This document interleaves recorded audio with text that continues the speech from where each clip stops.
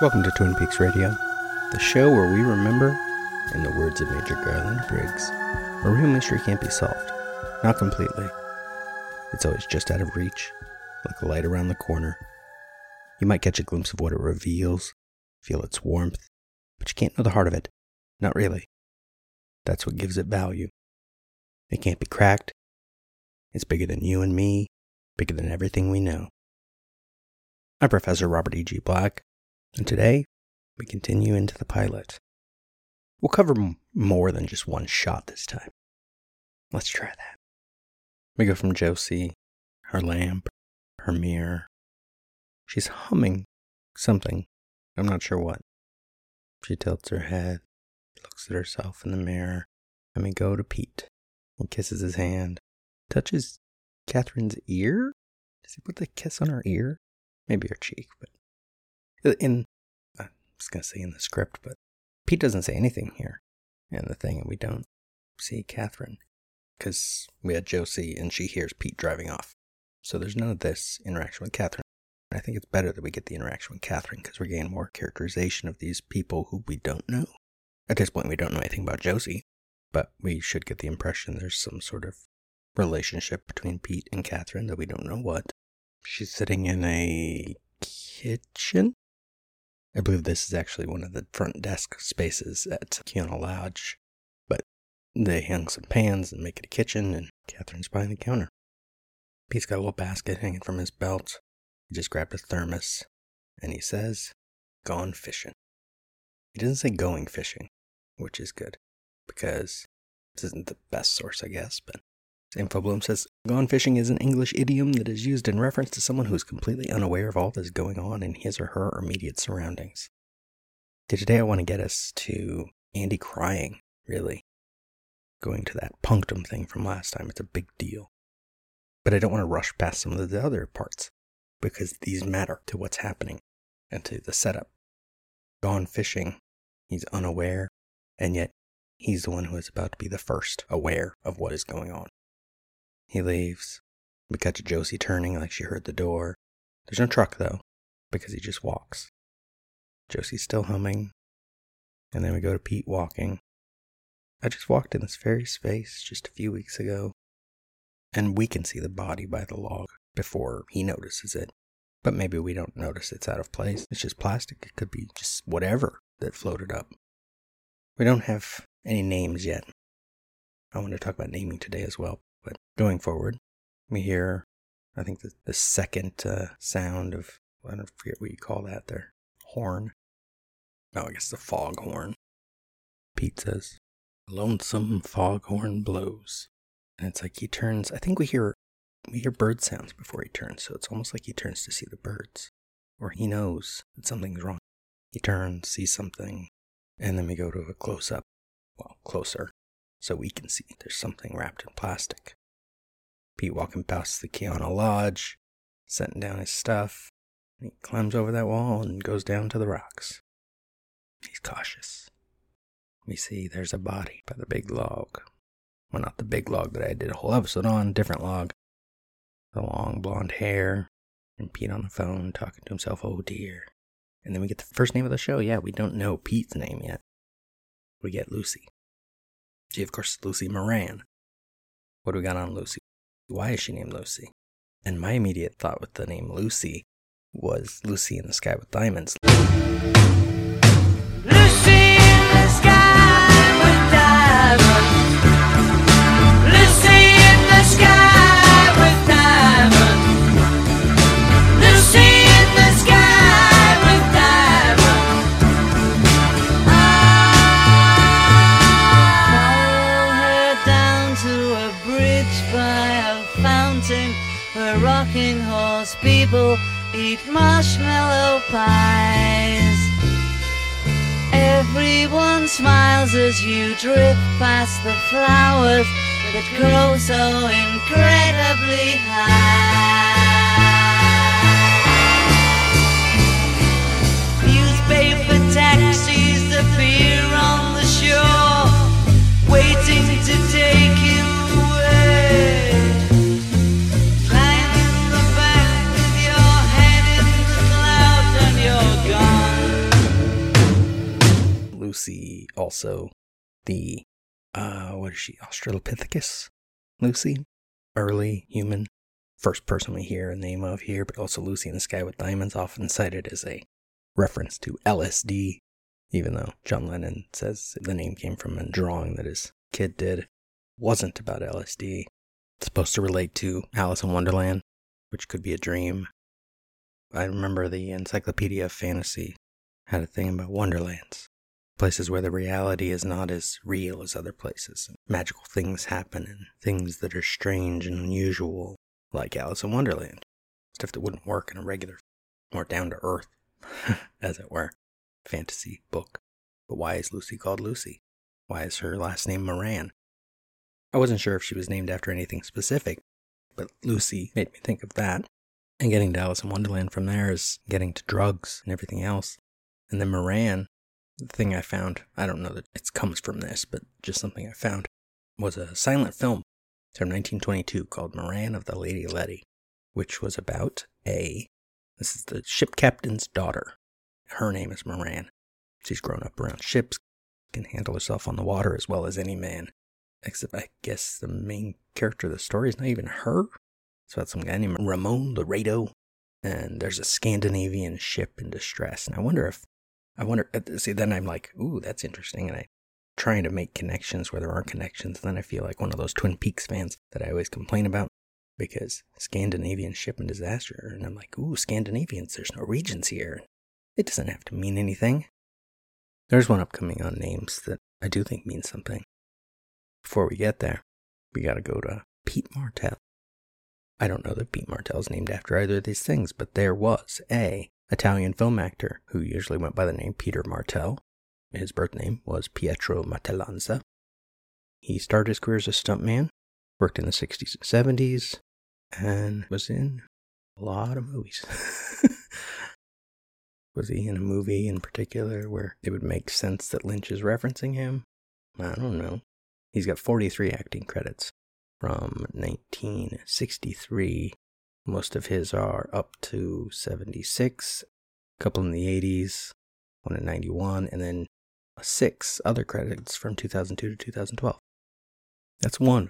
And then I'm like, or maybe Martell is a reference to Martell Cognac. I don't know. Is Lynch a drinker?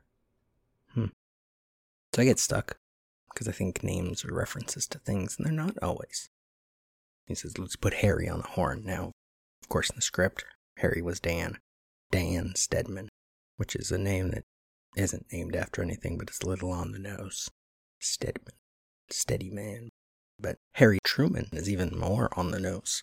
Sort of, and it's not necessarily a reference to the Harry Truman as far as what he's like, what he thinks, what he does. But it gives you this sense that he's this guy who's always had to deal with the fact that everyone knows his name. And he's the sheriff, so everyone does know his name. In his town of 5,000 people, he is one of its most popular people. Like Laura. We don't know her name yet, though, do we? We don't get in the script the whole thing from Lucy. Sheriff, it's Pete Martell up at the mill. I'm going to transfer it to the phone on the table by the red chair. The red chair against the wall. The little table with the lamp on it. The lamp that we moved from the corner. The black phone, not the brown phone. Which I think people try to find meaning in that too, but since it doesn't necessarily come from the script, it's more about like maybe on the spot thing they decided for Lucy. This gives us a sense of her character. She's a bit, I don't know, I'm trying to think of the right word. Her and Andy are these sort of fools. If this were a Shakespearean story, they'd be the fools. They're here for comedy, more than anyone else. Truman answers it. Morning, Pete. Harry. And Pete says a line that all Twin Peaks fans know and people that aren't obsessed with the show know. She's dead. Wrapped in plastic. He doesn't say who, because he didn't check. He knows it's a she from the hair, shape of the body, through the plastic. Sheriff Truman says, well, hold on a second, Pete. Where? Stay right there. I don't need to go through all the dialogue. And I'll deal with some other names later. I couldn't figure out a specific reference for Doc Hayward, so I'll get to it later. I'll talk about the Packard Mill and some of its history from the Secret History later, because at this point we aren't seeing the mill. It goes back to the geography that I talked about before I even got to the pilot episode. They're saying they're at the mill, but they're not at the mill. I mean, Packard House being near the mill is fine. I guess they live right next to the mill. That might be not really a problem until we get to the fire. But they're supposed to rouse Andy out of bed, and then he tells Lucy we got a body up there. Not a word about this to anyone until you've heard from me. Actually, it's interesting now, paying attention more specifically to the dialogue. It's not just that they're going to the mill when it should be the house, but also the dock right below the dam. Where's the dam? There's a dam. That's not on anyone's maps. It's not on the semi-official maps from the guide. And the way we saw the water, wow. Directions get mixed up here. A quick correction. There is actually a Black Lake Dam right by the Packard Mill on the back cover of the access guide. So, it was on one of the maps. I just missed it. Look at the exterior of the sheriff's station. Dirtfish driving school. Was it Dirtfish at the time? I know it was Dirtfish by the time they filmed The Return. I think it was Dirtfish back then, too. Can we see the factory in the reflection in the glass? Maybe. Because the exteriors we've seen for the mill are about 100, 150 yards from here. In the script, Stedman has a souped-up Diamond County Sheriff's Department cruiser. It's a nitpick of films I have a lot where they mix up what local police and sheriff are. Twin Peaks is the name of the town, so it shouldn't have a sheriff by modern parlance. It should have a local police, not a sheriff. The sheriff should be for the county. So the script is correct. Diamond County makes sense, but they want it to be Twin Peaks on the name. So Twin Peaks is the county as well. Instead of his car, though, he's got his Bronco with the Twin Peaks Sheriff's Department logo on the side. He drives off. Amusingly, since I was just there, he drives the wrong way to leave. We see Josie and Catherine outside, standing on the porch, I guess, of the Kiana Lodge. Josie's in a fur coat. Catherine's in something that might just be a really nice robe. They're bundled up. It's cold. It's February in northern Washington. Yeah, it's cold. Doc Hayward and Sheriff Truman go to the body. Pete stands apart from it. Saw a thing recently on the behind the scenes here where they were filming. They filmed most of the close-ups away from the log. I guess so they had room for the crew and the cameraman and everything else to move around. And so it was up, maybe like 10, 20 yards north of the spot where the body is by the log. They had a tracking shot down the body. Definitely female. Stripped of all but her underwear. Face down. Hayward asks, "You want forensics first?" Truman says, "No, she's been in the water." Hayward says, "Better take some pictures," and Andy arrives. Who is she? Andy pictures. And this is the part I wanted to get to for today. Because Andy takes a picture from up by the head, moves around, crouches down, closer photo, and then he starts to cry. Doc and Sheriff look at each other. Hayward says, "Oh, Andy." And then Truman says, "Come on, Andy." Same thing as last year at Mr. Blodgett's barn. We never learn what happened at Mr. Blodgett's barn. It doesn't tie into the plot. It's not one of those weird things that connects with Fire Walk with Me or somewhere else. We don't know what it is. But I was wondering if the name meant something. Because it's straight out of the script. Mr. Blodgett's barn. And so then I go down another rabbit hole. I find Delos A. Blodgett, a lumberman and capitalist in Vermont. And I'm like, that's probably not it. But it's interesting. And then I find, because Lynch does love to name characters after film characters, the main character of A Star is Born, played by none other than Judy Garland, this is the 1954 Star is Born, is named Esther Blodgett. So, we haven't met Garland Briggs yet, we haven't heard about Judy, but we've already got an indirect reference to Judy Garland.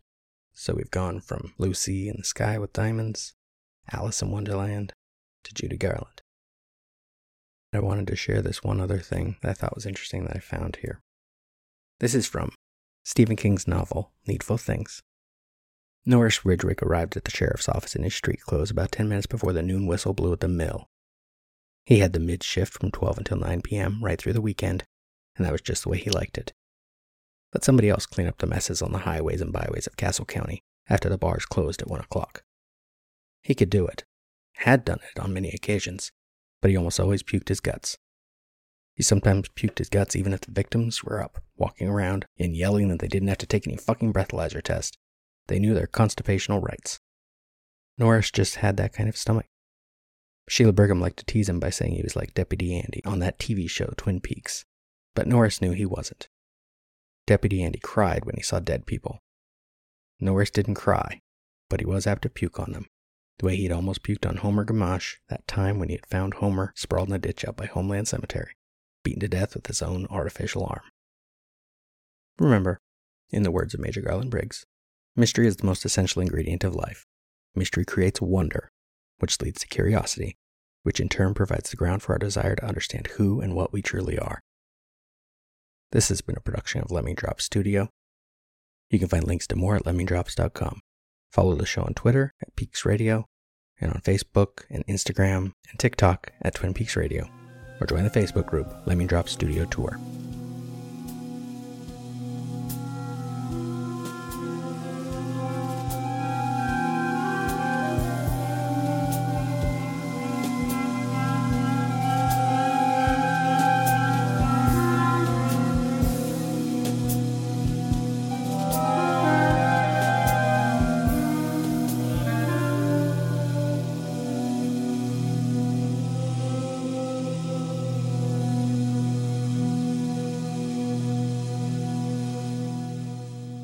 The owls may not be what they seem, but they still serve an imperative function. They remind us to look into the darkness.